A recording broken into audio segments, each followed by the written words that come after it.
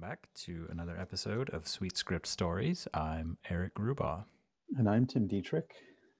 and in this episode, we want to explore a little bit about NetSuite developer job opportunities, sort of things like where to find work, how to look for work, what to do besides just job searching, things like that. So, Tim, this is a little bit your idea. If you were looking for a NetSuite developer job opportunity, where would you start? Well, I think the first question to really ask, oddly enough, is do you really need or want a job? And because by saying that, what I'm getting at is maybe really you could broaden your horizons a little bit and maybe think about trying to make it on your own, either as a freelancer or a contractor or what have you. But I guess starting with that, it it kind of broadens your opportunities a bit. You don't necessarily have to go online and try to find a full-time position, although obviously I think a lot of people are going to do that. But Sure. maybe you could actually think about making it on your own, depending on where you are in your career, what your skills are, what your long-term interests are, or even short-term interests. Not like you have to do it forever, but it's definitely something to think about. So before we really dive into where are the jobs and how can I get them, maybe think about, again, do you really even want a job? Maybe you do. You want to work for yourself. And there are days where it feels like a job for me, working for myself. Sure. a lot Yeah. of a lot of days like that. So yeah. So your thoughts on that? Well, we're both self-employed, so we're probably a little bit biased in the answer there, but I think that's a question that everyone should be asking themselves from time to time, at least. It's certainly not for everyone. I do not think everyone should be self-employed.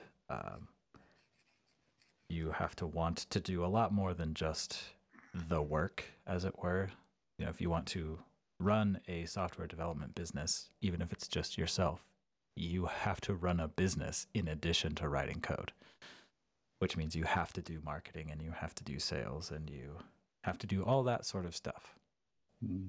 There's some ways to mitigate that. You can work with recruiters and that sort of thing and just sort of let them farm you out. But then you give up a lot of control over rates and fees and things like that and how you are viewed by your clients. So it's not for everyone, but it is pretty great for the right personality type. Yeah, most of the time. It can um, be. It can also be way worse than a job. Way worse. yeah. Yes. Absolutely. And it's easy to get to think that the grass is greener on the other side, depending, regardless of what side of the fence you're standing on, whether you're like full-time employed, unemployed, or working for Mm, yourself. There's times where it's like, oh man. So yeah, but it's something to think about, right? And so I think just kind yeah. of putting that out there right from the start is good. And maybe Mhm. we've talked about being a solo slash self-employed NetSuite developer in previous episodes, but maybe at some point we'll have an episode that's kind of dedicated to that. But for now, I guess we'll just kind of leave it as, hey, don't dismiss that idea. It may Sure. be a good fit for you. I think, and I've talked to people that are on their own as contractors, not necessarily in the NetSuite space, but they actually ended up being on their own out of necessity. They got frustrated and tired of looking for a development job, and they were just like, "Well, then I'll just do it myself." Right. And it's you can do it for sure. Well, Yeah.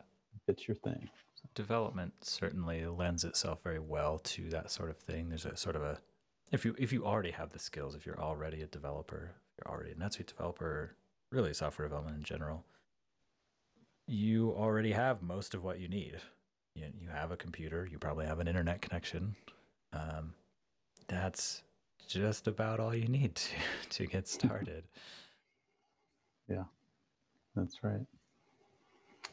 So, assuming that you do decide, well, I really do want a NetSuite development job. Hmm. Um, let's talk about some ways that people that are looking for traditional jobs, like where those opportunities are and how they, where they can find them. I'll start with saying that I think the absolute best way to sort of uncover opportunities is to tap into your network, assuming that you have one, and you really should.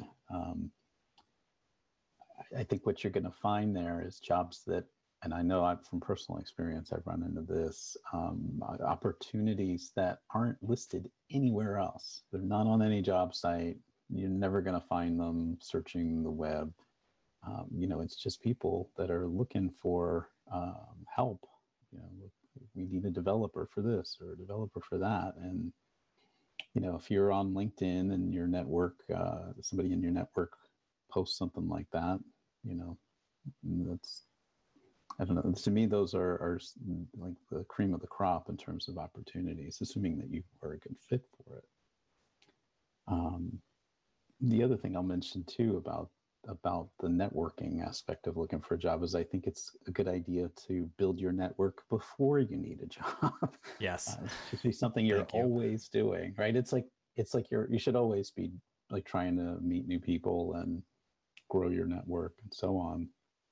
Really kind of think of yourself as a company, and that networking is I think it should be your primary means of marketing yourself. I mean, it's free for the most part, right? It just takes a little bit of time. So anyway, I think the number one way to find opportunities is your network. Hmm. Do you agree with that? I do, and that I think that's true whether you're going out on your own or looking for a job. You have this inherent trust built up already with your network. So whether it's someone who refers you somewhere or considers you hiring you directly, something like that, that's automatically gives you more credibility, more trust than any other candidate. Um, you can talk about it a lot in like businessy terms, right? You're building your own brand or you're marketing yourself or whatever. And there's an aversion to that, I think, especially in the software development space, because there's some really bad marketing. Bad marketing is very visible. You have a very visceral reaction to it. Good marketing is invisible. So, how do you quote market yourself as someone looking for a job?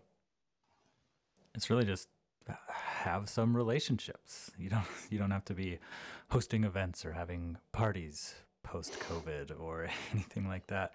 You don't have to be going to meetups. Just use social media. You can use email and just keep in touch with people. Share interesting things. Create. So if you're whether you're looking for a job or working in a job right now, just you should, as a developer, be learning. I think we've talked about this. You should always be learning.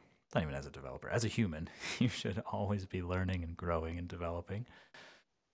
And do that in public. Share what you can. Obviously, your company might have some NDAs and confidential stuff. That's fine. But whatever you can share, do.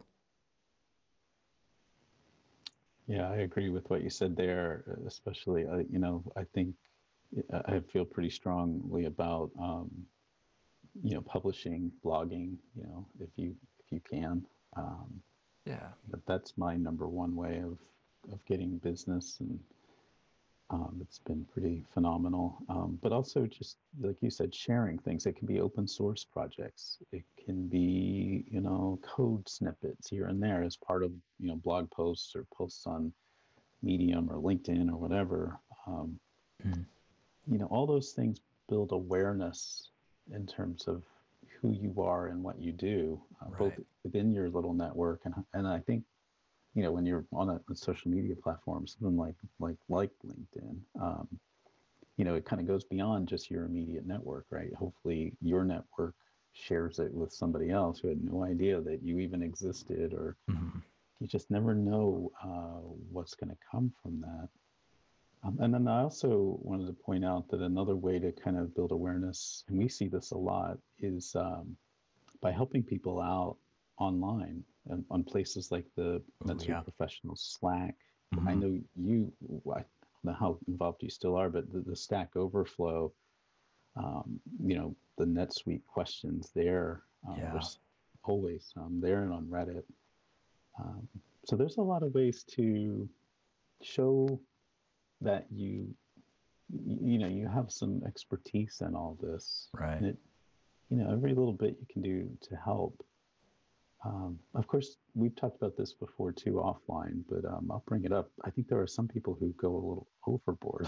Like it's almost like it becomes their full-time job. They're the NetSuite or SuiteScript technical support person, for the entire community. Like I don't know how they do anything else because they seem to be always online, always answering questions, and it's great. But wow, Right. so interesting. Yeah. It's similar to what I just said. Just participate, share, help, Hmm. work in public. If you don't work in public, no one else will know you exist. So, in order to be sort of elevate yourself above the rest of the community, you have to be present in that community. So use the communities, the tools of the internet, this wonderful system we have that keeps us all employed. Use it. Share. Work in public. Right. The other thing I wanted to mention, and we talked about this in episode 9, and that is specialization.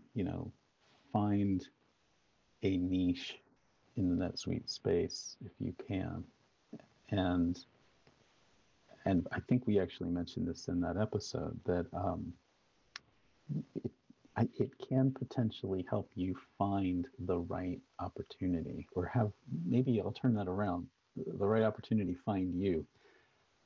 If you become known as a specialist in a certain topic within NetSuite, um, that could be a good career move for you in general.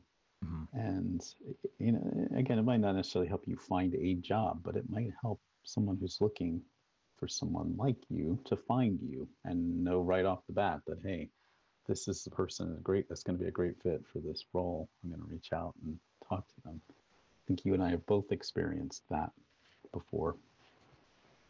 So not so much helping you find a job, but helping a job find you. So I would encourage anybody who has listened to that episode to go back. It's episode 9, and we'll link to it. So Yeah, it's whether you are looking for a job or starting a business or running a business, whatever it is, specialization is intimidating for sure. It's scary. It's a very scary thing to do. But it makes everything so much easier. It helps you focus. It helps you focus sort of what problems you solve. It helps you focus on who you're talking to, who you are researching. If it's employers, you're going to be looking for people who solve similar problems to that focus area, or you're going to be looking for alternative. If you're running a business, you're going to be looking for clients who've solved problems in that area. Um, it just makes everything easier in yeah, that sense, in the sort of creation or the, I hesitate to use marketing, but in the marketing part of this, in the, you want to use that to occupy a very small window in someone's mind. That's where we start talking about positioning. But otherwise, if you just say, I'm a NetSuite developer and I develop NetSuite things for anyone who has NetSuite, you are now competing against every single NetSuite developer, every single NetSuite partner, every single NetSuite consultant. You're competing against all of them in the world. And that's a lot. That's a healthy competition market. You have to come up with a very compelling case as to why you're a better fit than thousands of other people. But if you can mm-hmm. narrow that competition by focusing in one sort of more specific area, then that competition just sort of fades away. Right. Yeah. And has the potential, if you can imagine that you're someone who's trying to hire a developer, a NetSuite developer, and um, you see a resume where somebody is clearly specializing in something.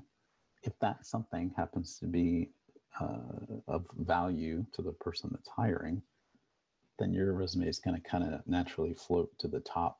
It's going to be clear. It's going to be the way that you stand out from the other potential candidates. I would even argue that if you specialize and position yourself the right way, there's a pretty good chance you're never going to be looking for work. It's going to be constantly knocking on your door. So, and that's a pretty great place to be at times. So. Yeah, it's turn this into a specialization episode again, but it's the scary part is that it feels like you are dramatically narrowing the opportunities. But it's just you, whether you're starting out on your own or whether you are looking for a job, you just need one. If you're looking for a job, you just need one job. You're not trying to get 12 jobs. You're not trying to get 100 jobs. You need one job. So you don't need thousands of potential opportunities. You need dozens. So narrowing the sort of potential space of opportunities is scary, nerve-wracking, but also if you do that and then again are working in public and people can find you or you can find them, people you can help with that focus area, you will be so far above anyone else who is trying to help them because you clearly understand their space. Yeah. And you don't need that much additional knowledge to be considered an expert or specialized in something.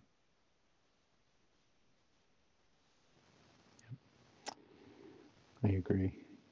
Again, if you haven't already listened to our episode on specialization, you really should. And I think we bring it up a lot. Yeah. The horse is dead. Yeah. But this is, it really is another way that specialization can help. Again, regardless, you said it, regardless of whether you are starting a business, running a business, or looking for work, it's something to consider. And we'll just sort of leave it there for now because we could talk about it all over again. I'll try to leave it alone. I'll try to leave it alone. I'm sure I'll come back to it. Yeah, well, yeah, it's good. Okay, right, so assuming that you really do decide that, yes, I need a job, regardless whether you're specializing or not, whatever, but you're like, okay, I've got to find work. Besides your network, where else can you go? I could answer that, or I can let you, maybe you've got other ideas, but. That's fun. It's been so long since I've looked for a job, and if I were to look for a job, I would be reaching out to my network, right? And I know I'm copping out. I'm going to make you answer your own question here because, beyond that, you have, right, so you've emailed everyone you've known, you've texted everyone you've posted on Twitter and LinkedIn and all that stuff. There's job sites, Monster, and I don't even know what, Indeed, those places. There are other maybe stopgap places you can use like Upwork and places like that. I would just you give up a lot of power when you go to places like that. You lose almost all your negotiating power.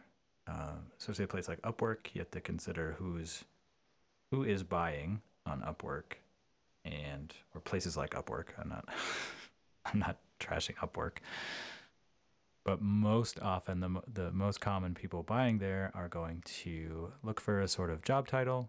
they're going to sort by price, ascending, and sort of scan the top few people there. And Yeah. if they go to page 2, that's very surprising. So you are very much, if you're going there, you just need to know you are probably entering a competition or entering a race to the bottom, basically, in terms of pricing or fees. Yeah, I guess I agree with you. I think I look at the job sites as kind of a last resort. The ones that I thought of were pretty much the same ones that you mentioned. Indeed.com is really, I think, very popular in general. I just before the episode, I searched on all these sites just to see what would come up if I searched for SweetScript in particular. And on Indeed, I saw 149 jobs that had SweetScript mentioned, which I thought was interesting. Monster.com, which used to be like the job site, and I think it still is depending on the industry. It only had 66 jobs, which I thought that was also interesting because there was a time where that was the place to go. Yeah, I mean, that's the one I mentioned. So you know how long it's been since I had to look for a job. Right. I think Indeed is maybe pulled ahead. But I think this was interesting. Like LinkedIn has, a job function, a job search function. It's a huge part of what LinkedIn does. And I searched for SweetScript. It had 157 jobs, so more than any of the other more general sites. Mm-hmm. I then searched on a couple of other things I thought were interesting, like NetSuite developer, because not every job has SweetScript in the description. And so 93 jobs came up for that. And then just for kicks, I searched just for NetSuite, which could be anything. It could be administrators, developers, or just, NetSuite experience would be nice. Maybe it's accounting or whatever. I don't know. 6,003 jobs that mentioned NetSuite, which was also kind of shocking to me. That's a lot of opportunity.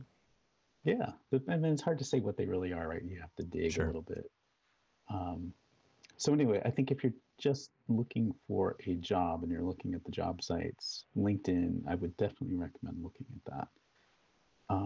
You mentioned Upwork, and that is, it's a job site, but it's different in that it's primarily geared to small and short-term, like gigs, I would call them. Yeah. There are occasionally jobs posted there, which is interesting. And you mentioned it too. Like, I think the catch there is that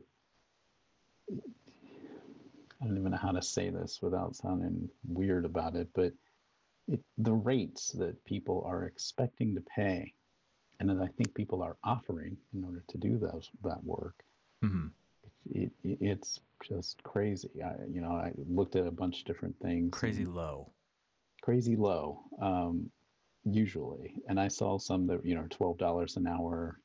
The high end was $30 an hour. Some they don't tell you what they're willing to pay, or they cap it, like we need a full ERP implementation. We're willing to pay $500 for it. I'm making that up, but I wouldn't be surprised to see something like that. Regardless, it's still worth a look because there may be some interesting opportunities there that I don't know. I can't imagine actually needing NetSuite help and going there to get it. But apparently people do. Mm-hmm. So, yeah. So there's that. So, okay. So there's a lot of places to look. There's only so much productive job searching you can do in a day, let's say. There's only so much time you can spend staring at LinkedIn or Upwork or whatever else it is, or being on the phone or whatever it might be. Yeah. What else would you be doing during that time?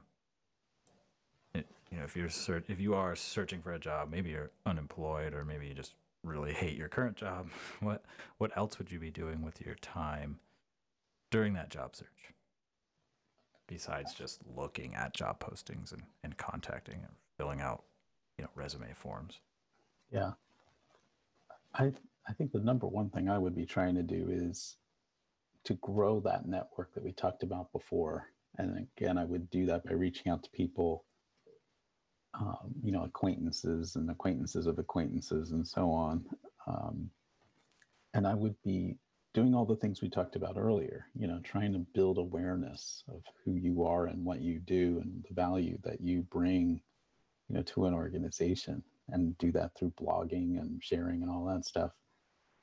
The other thing I would recommend too is, when you're looking at the jobs that are available and the ones that maybe you think that would be a really awesome job to have, but I don't qualify for it, look at the gap between where you are and what they're asking for in terms of skills, and see if you can't find a way to get some knowledge that would kind of close that gap. Maybe it means taking a Udemy course, or maybe it means, buying a book off Amazon or whatever, exploring something. It goes back to what you were saying like earlier too, about you've got to constantly be learning. And, what better time to be doing that than, between like calls with recruiters, or, sending out another batch of resumes or whatever, maybe there's a way to kind of give yourself a break and still be kind of productive, in positioning yourself, to get a great job. Yeah, I like that advice, and I think to tack onto that, it's, if you are looking for a job, obviously especially if you are if you're looking for a job because you don't have one and you need income, that's a very stressful, strenuous time. But it's also an opportunity to do some reflection on what it is you really want to be doing. And let's say, for the sake of this podcast, that what you really want to be doing, be a NetSuite developer. Yeah, absolutely. Find that job or those companies that are ideal, and then identify the gaps, just like Tim said. And when you do that learning, whether it's a Udemy course or whatever it might be that you choose to fill those gaps, do that learning in public. There are lots of opportunities to do that. Just create, right? Create something in public. And there's lots of free options. There's places like Medium where you can publish. It's pretty easy to get up and running with a podcast. You just need your laptop microphone, and that's about it. We're proof of that, right? Yeah.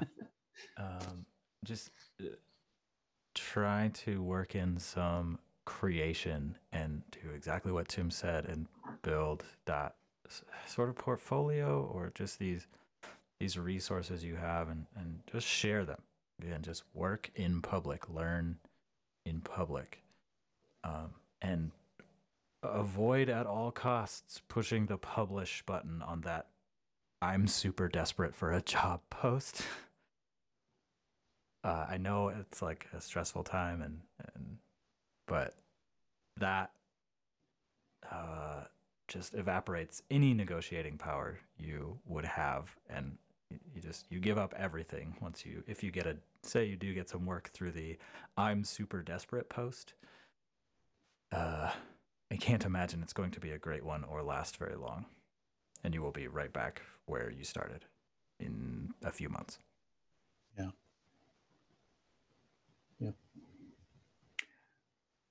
So let's talk about jobs that you do find online.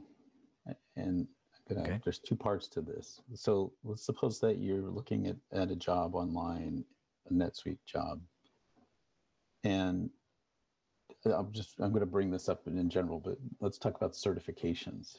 We sometimes see jobs posted where, certifications are nice to have. I think, we were talking before this episode, before we started recording, about, I don't think either one of us have ever seen one where a certification was required to get the job. But you had some interesting thoughts on that. And I guess I'll throw this out to you as a question as well, just in general.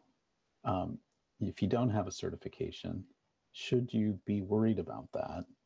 Should you stress out about the fact that you don't have certification and you really want to find a position with a NetSuite firm? Are you just out of luck? Should that be the thing you're trying to do while you're also looking for work? No. Next question. Great. That's a good way to sum it up. No, it shouldn't be. I will expand on that. We talked to Chidi a few months ago now. He's been doing a lot of surveying and interviews about these certifications lately. So I definitely go check out his stuff over at NetSuite Insights. But no, I have never seen a job posting that requires certification. I have worked for and with partners who require it. Sort of once you're hired, once you're working there, certification might be required for a promotion or after a certain amount of time in the company, and usually the company pays for it. Then, should you be stressing out about them? No, absolutely not. Again, nowhere's requiring them. They can be very expensive depending on where you live. And so that time, you should not be stressing about them. If you can afford them, just take them. Like, study the study guides, take them, or don't. But do not stress about them. Yeah. How many certifications do you have, Tim? You're going to make me stress out about this. No, I don't. I mean, Don't. yeah, I don't have any of the certifications, and it's interesting. Like, And yeah, I would love to have them, but nobody ever asked. Like you said, you've told me yeah, that before. that's where I was going. Is you seem to have a very successful business doing NetSuite development without any certifications. Yeah. I have them, but mine are expired. And I also have a business based on SweetScript. Right. So I do not think anyone should stress about them. If you are stressed about them, then if you can afford them, take them. If you can't, don't, and focus that energy elsewhere. And again, take a class or just do some research, do some learning in public, do some creation. Okay. So that's the certification thing that I wanted to ask about. And then the other question, and I'm going to throw it back to you because I know you have really strong and interesting feelings about this, and I should say Uh-oh. experience. So suppose you're looking at a job online, or maybe you've been offered a position. What red flags should you look for? What things should you look for that are kind of like, alarm bells should be going off in your head about maybe this isn't the best opportunity that I could get. Like, what should people be looking for, especially SweetScript developers? I'll kind of narrow it down a bit. Yeah, I wrote about a few months ago. I wrote a lot about this. Sort of did a series on red flags in job descriptions as I see them. And I get job postings. I see job postings a lot. I do look at them for this sort of thing, this sort of conversation. So what I look for when I'm reading them are how you can learn a lot about a company or a position from the way they write their job description. And the main question or the main sort of thing in my head as I'm reading them is how weighted is this language towards the company or towards the employee?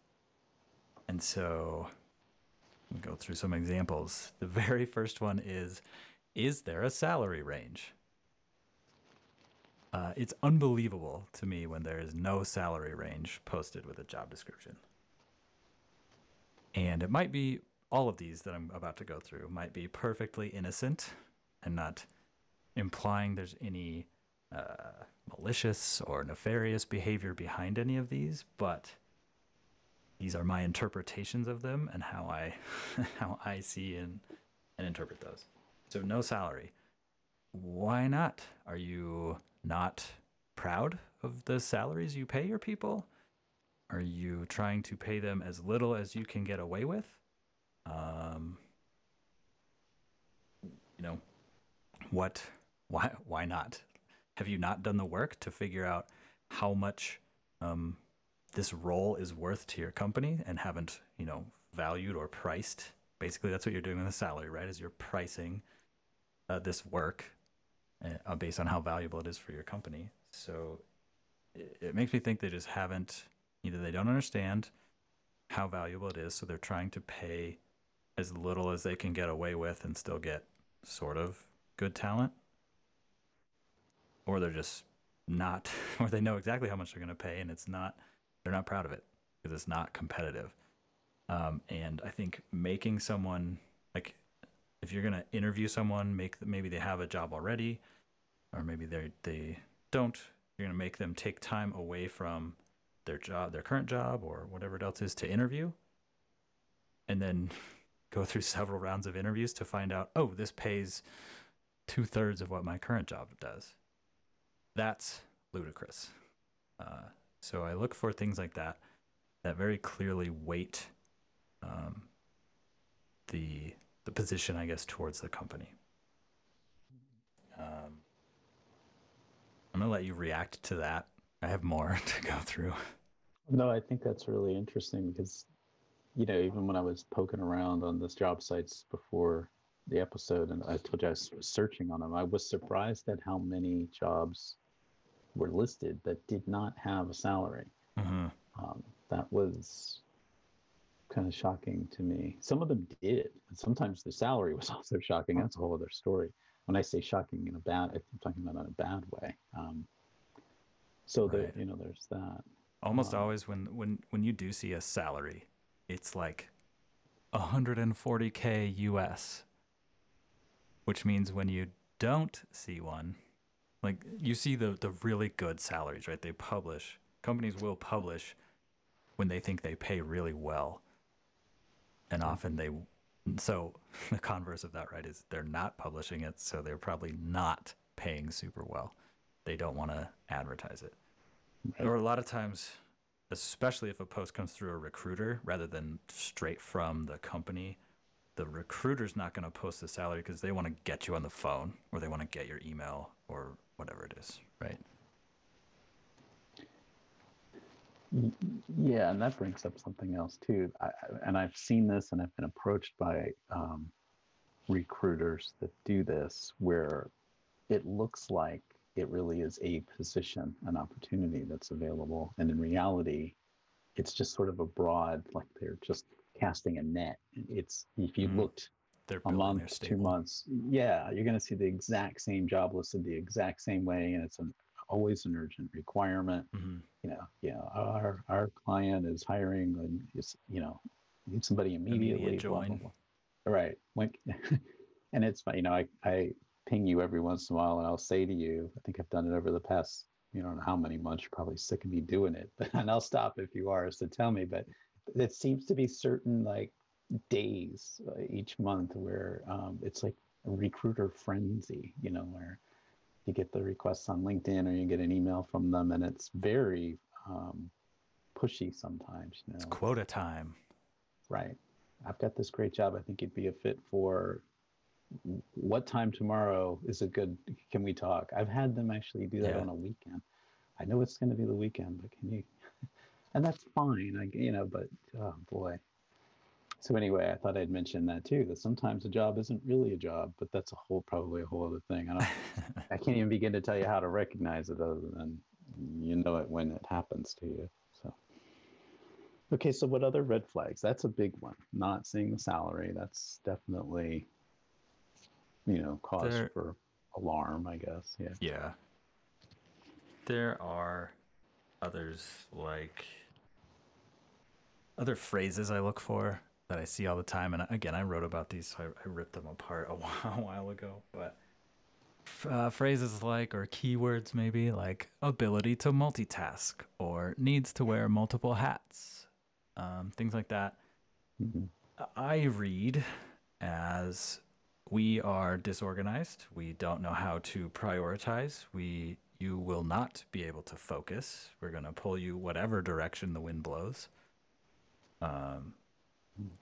So those are a couple that immediately signal dysfunction to me.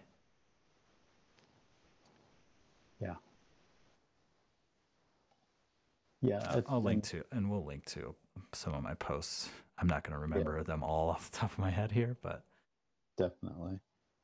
So related to that, are the jobs where it seems like they want everything. It's not, they're not telling you like, hey, you're going to be doing a million things, although they might do that as well. But there's definitely code in that. There's code in there that you can you can tease that out for sure. right. Um, yeah. So I guess like what I'm getting at is like you start looking at it's kind of a laundry list of skills and things that they either want you to have or, Mm-hmm. things they're expecting you to do. Everything from we want you to be our CFO and the lead developer, manage HR, DBA. NetSuite administrator, negotiate our contracts with NetSuite and other suppliers. I'm being funny, but not really. I mean, you see stuff like that. Yeah, the skills Um, list is just fraught with landmines. yeah. Yeah, And, things like nonsensical experience length, right? Like you need 10 years of SweetScript and for a junior developer or something like mhm. that. I've definitely recently, in the last couple of months, I've seen a job posting for a junior NetSuite developer with 4 years of SweetScript experience. I would be so insulted if I had been working in SweetScript for 4 years, like something so narrow and so specialized for 4 years, and you hired me and paid me as a junior developer. Yeah. So let's talk about that for a second too. Are there red flags around the titles of jobs? Because I find them to be very confusing, especially in the There's certainly NetSuite no space. standard, right? Yeah, that's just it. And some of them are just, they really are, hard to decipher. Mm-hmm. But is that something that you see as well? And is it a red flag? Like if you see a certain title, you're like, okay, no, not even going to go to that one or even consider it. Not that you would anyway, but you know what I mean. Yeah, I think it just depends. A lot of it depends on what you're looking for. I see them as less of a red flag, I guess. Again, it depends on what you're looking for. If you are definitely wanting to specialize in SweetScript and spend all your time doing NetSuite development, and the job title is something else like business systems developer or something like that, you're probably going to get thrown at a lot of other stuff. Uh, so I'd be looking for titles more like NetSuite developer, right? Right. But I put less stock, I guess, in terms of red flags, at least in the title, because they're so widely varied and so many companies have different systems and standards, and there's no global standard for job titles. So Yeah. one company's senior developer is very different than another's. Right. For some, that's as far as you can go, and for others, that's the second rung on the ladder of 12. So who knows? Yeah. Right. You Um, really have to dig a little bit to see what that title means to that company, I guess. mhm.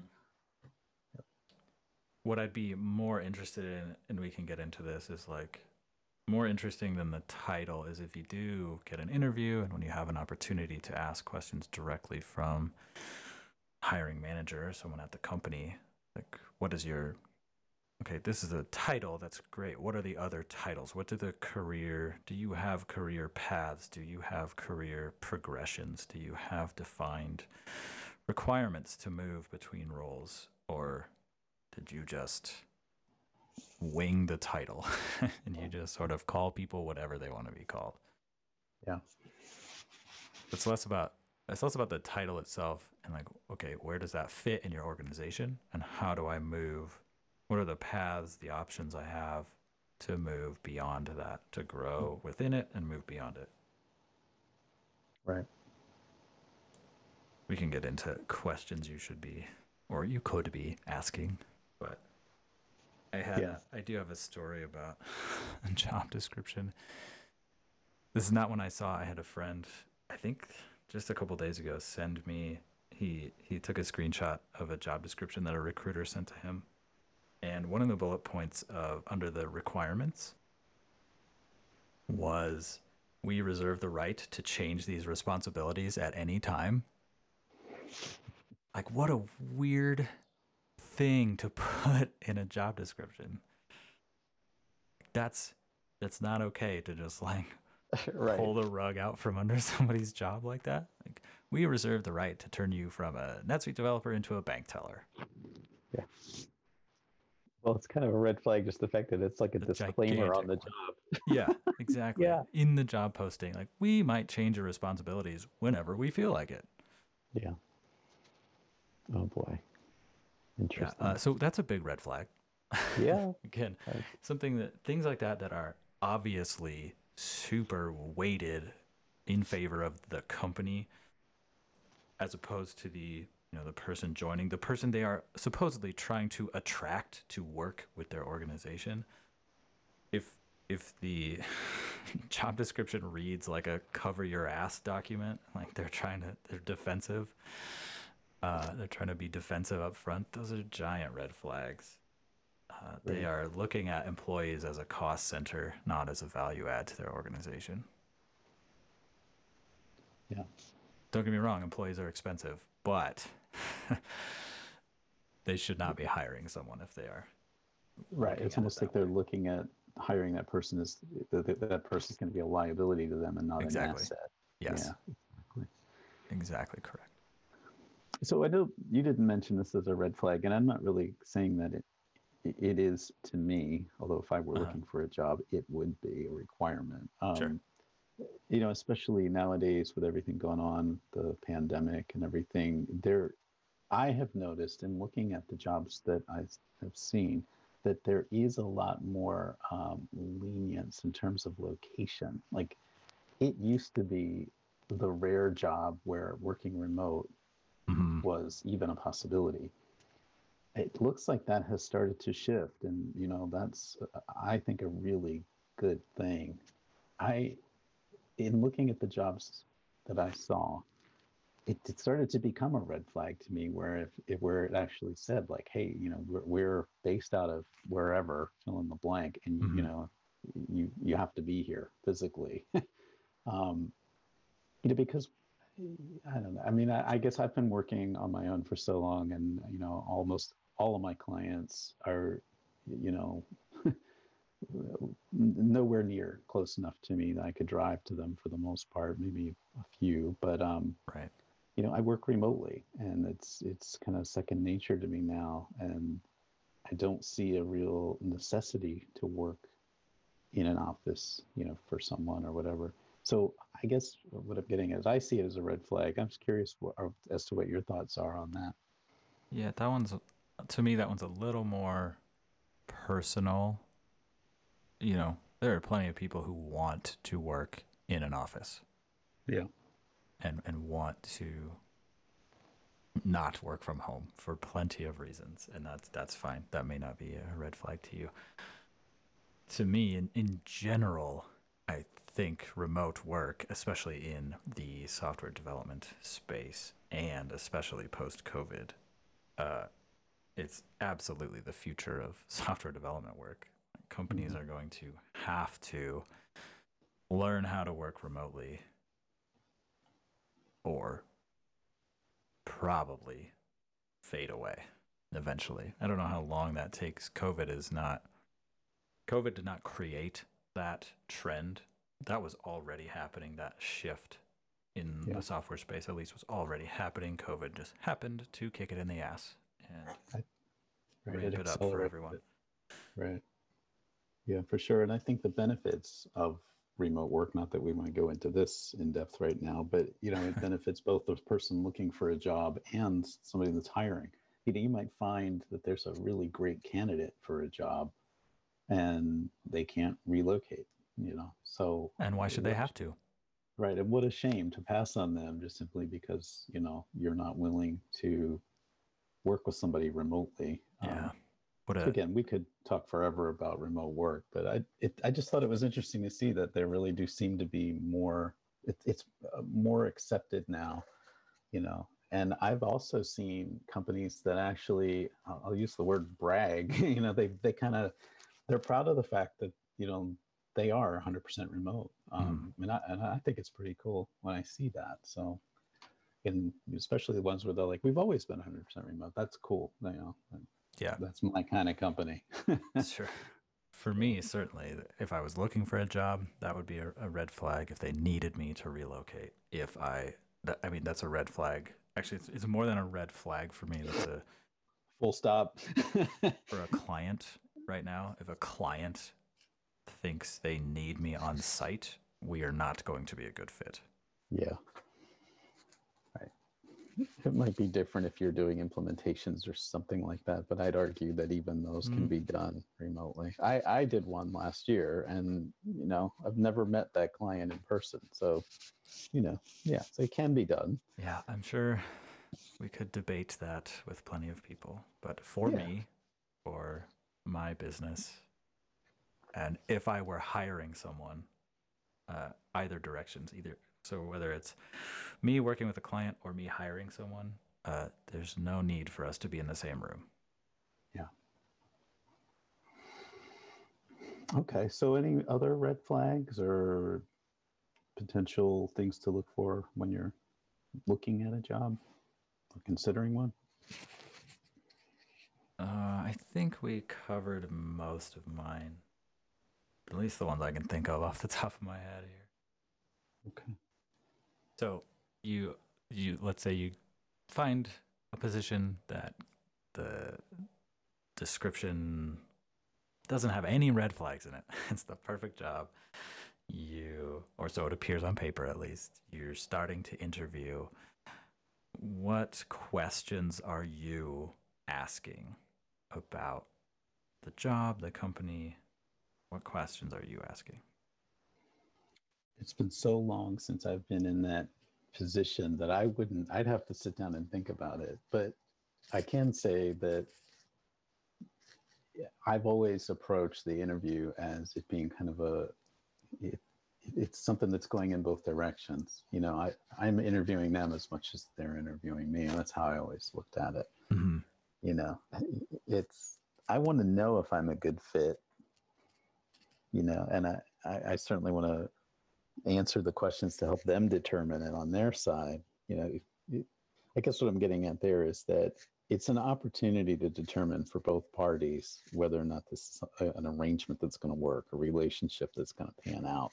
Mm-hmm. Is this a company I really want to work for? What do they do? You know, what do they believe in? It's everything you said earlier. You know, how do they treat their employees?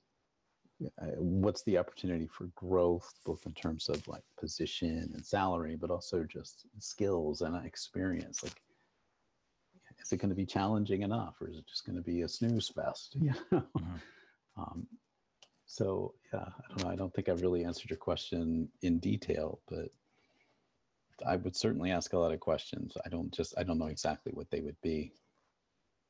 Yeah, I think you hit on a very important point that it is a relationship first.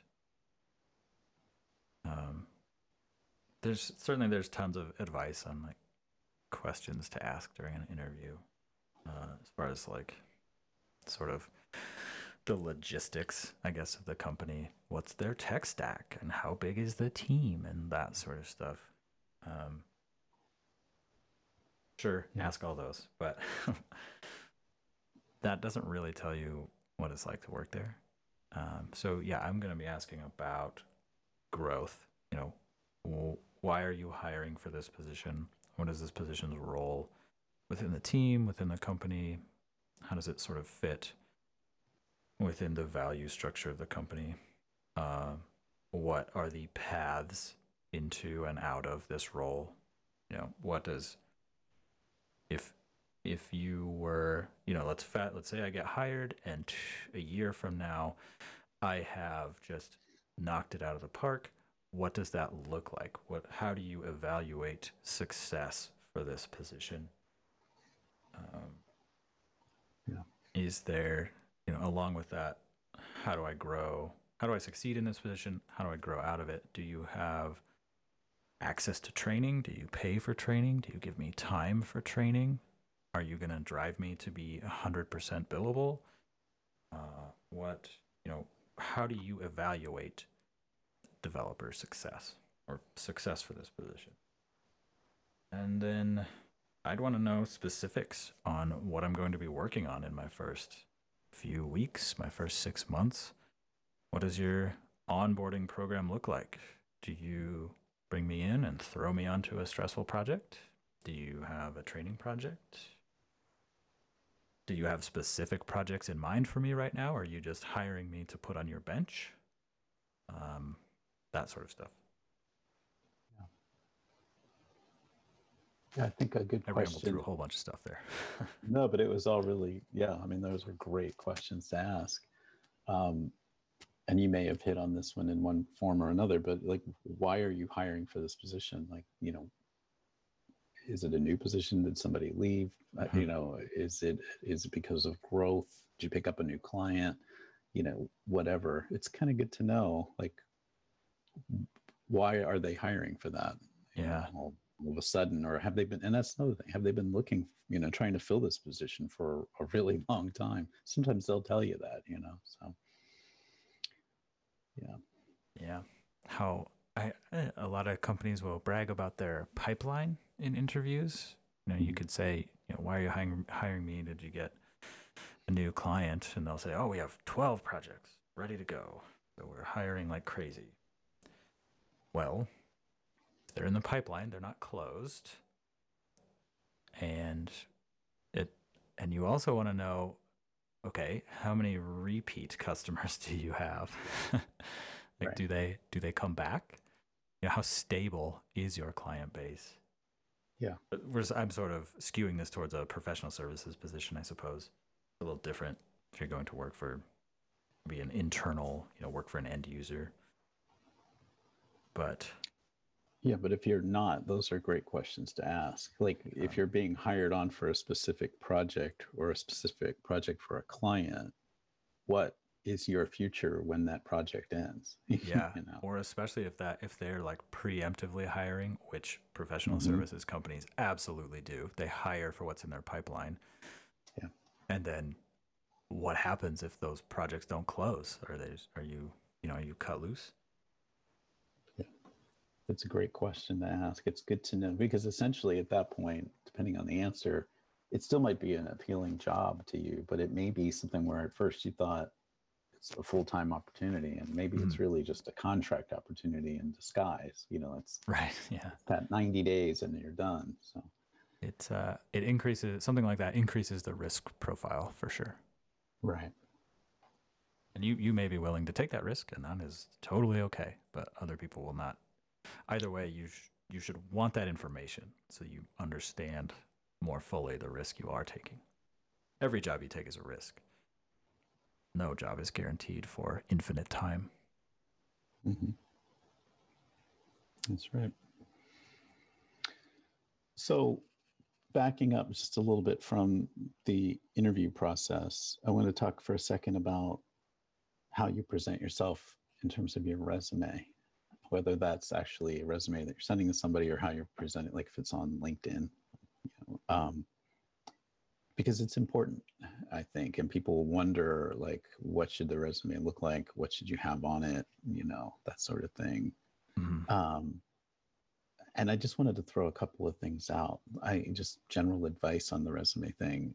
I used to do this. Like, I would look for, again, I call it like a dream job, like, oh man, this would be an awesome job to have. And I would use that not only to try to figure out what skills I didn't have that would prevent me potentially from getting that job, but in some cases, the way that those jobs are described can really kind of help you to figure out how you should be describing yourself. In other words, you can start to kind of align your resume with the jobs that you would like to get. I'm not saying, lift entire like content from a job description and drop it into your resume if you don't really have that skill, but it can help you figure out, well, how are people describing the job that I'd really like to have, and can I somehow use similar words and phrases in my resume to talk about what I've done in the past and so on. So I wanted to bring that up because I think that is an interesting way, to craft your resume. Um, and I'm going to link to all these links, but a couple of weeks ago on the NetSuite Professionals Slack, and I think this may have been in the job channel, someone posted a bunch of very helpful links. It's actually, there was an example of like a NetSuite consultant's a sample resume, one for a NetSuite ERP consultant, and there was a link to how to write a killer NetSuite resume that Anderson Frank had put out. So if you're struggling with the resume part of the whole job search, I'll link to a bunch of this stuff, and hopefully this will help you, to kind of clear that up. Mm-hmm. Do you have any thoughts on that part of the job search? Yeah, I think first that jobs channel, we can link to this, but is a great place to go in general and to look. Another good place to sort of do a search, or to maybe post monitor it. Monitor it for sure. Maybe post that you're available, but boy, do better than I'm a NetSuite developer looking for work. Yeah, we see that. Yeah. Guess what? There are 2,500 developers in the SuiteScript channel. Maybe even closer to 3,000 by now. So you have some stiff competition right there. But yeah, as far as resumes go, boy, it's been a while. It's been a long while since I've thought about a resume. What I would say is, again, going back to my advice of doing work in public, whether that is publishing stuff you're learning or having a portfolio site or just doing open source work, things like that. All pretty common advice in the development space. That stuff should be front and center in your resume. More so, I think, than your education or your job experience is the stuff you do in public right now or very recently.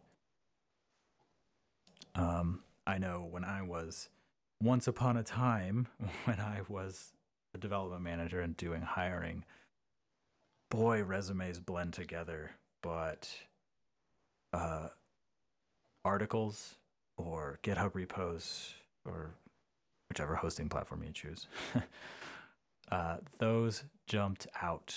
I remember interviewing one person and eventually hiring this person who still works there, by the way, like 7 years later. No, not that long. Yeah, 7 years later, I think. On his resume was that on the side he had built a game, like a video game. Obviously, nothing to do with NetSuite, and he posted it. It was open source, so he posted it. And the interview was largely him walking me through sort of the code and interesting design challenges he had worked through and demoing the game to us.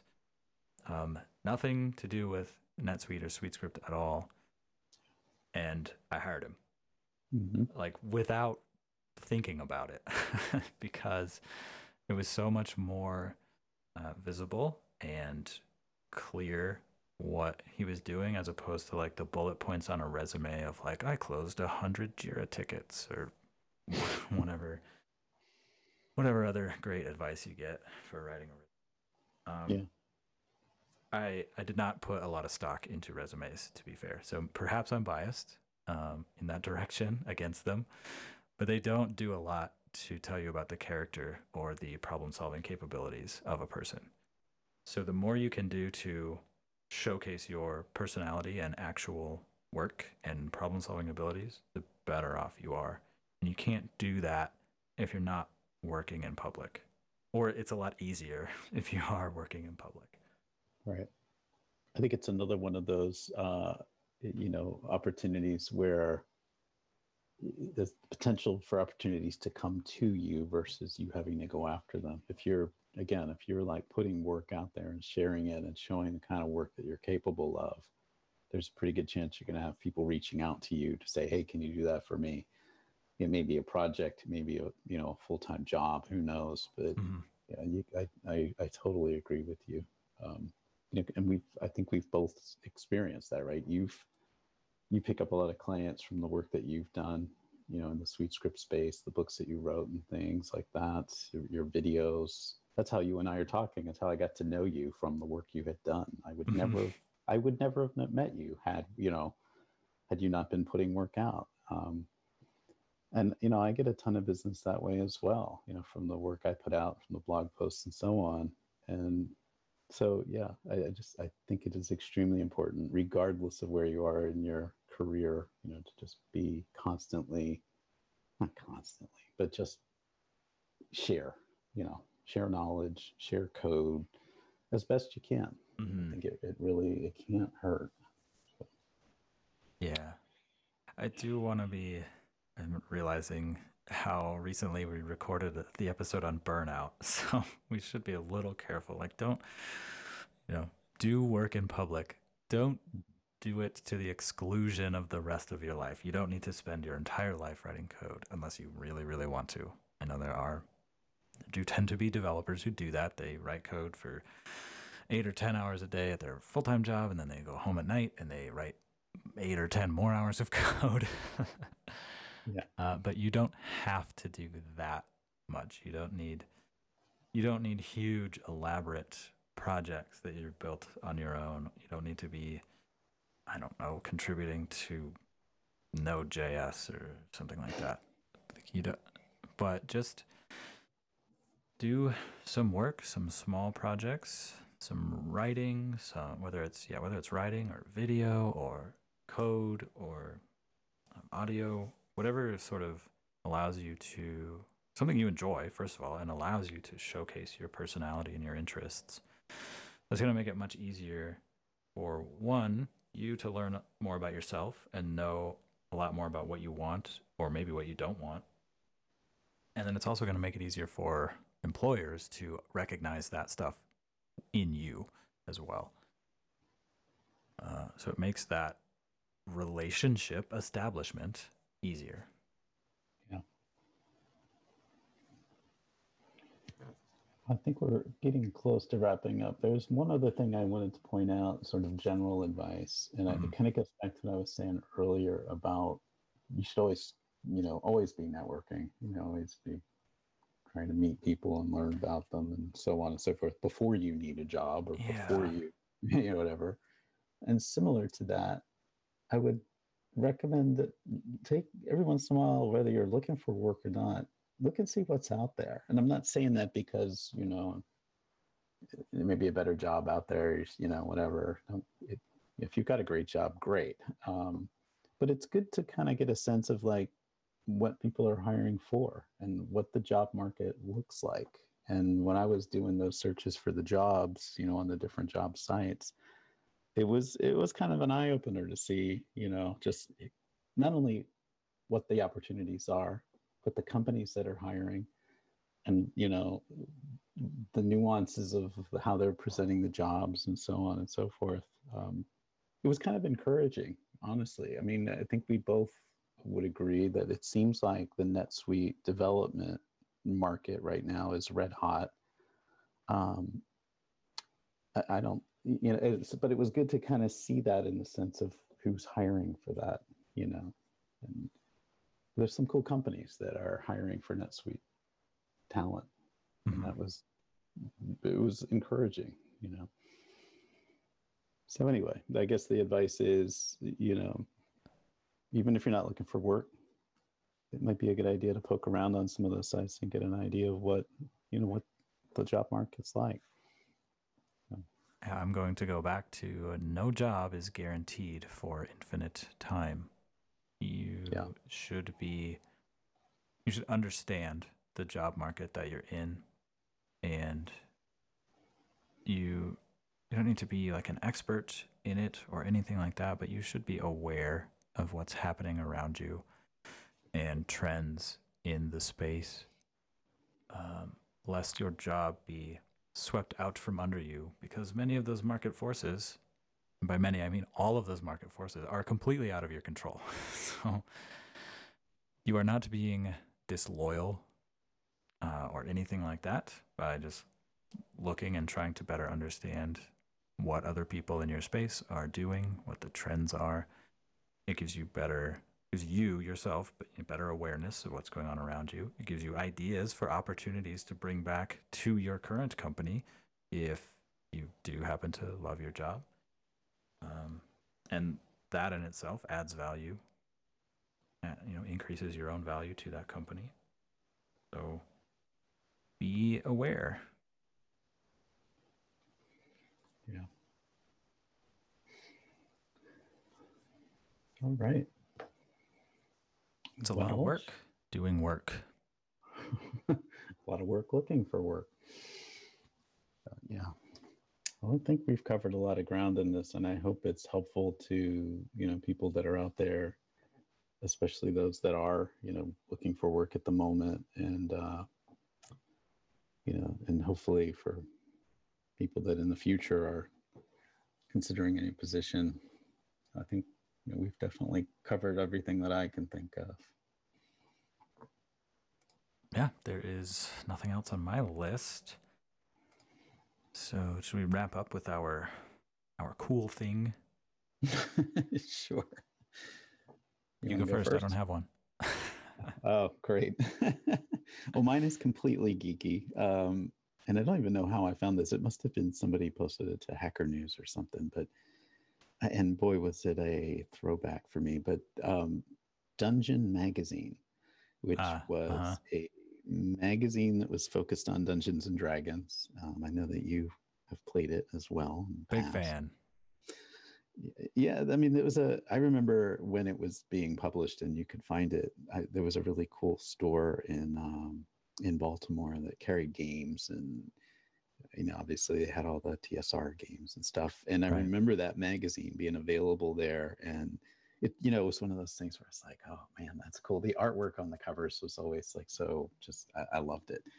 Is a magazine that was published from 1986, which I thought it was earlier than that, but apparently from 86 until 2003. And then you can read about it in the link, but I guess it went online and it merged with another magazine or something like that. But anyway, all those past issues are on Internet Archive. And even if you just go there and just scroll to see the covers, it's pretty cool. But I'm going to admit that I went into some of them and was like, oh man, this brings back memories. Some cool stuff in there. It was back when magazines were magazines, and they were, it was a cool time. So, so that's my cool thing. Definitely geeking out on that one, but I bet there's a lot of other people out there that would appreciate that one too. So. I still play every week, so that's cool. And didn't you tell me that that's also somewhere else online? Like it's not just on internet on the archive.org site, right? Didn't you say that there's? Oh, I pointed you to the online magazine now. It's called Dragon Plus now.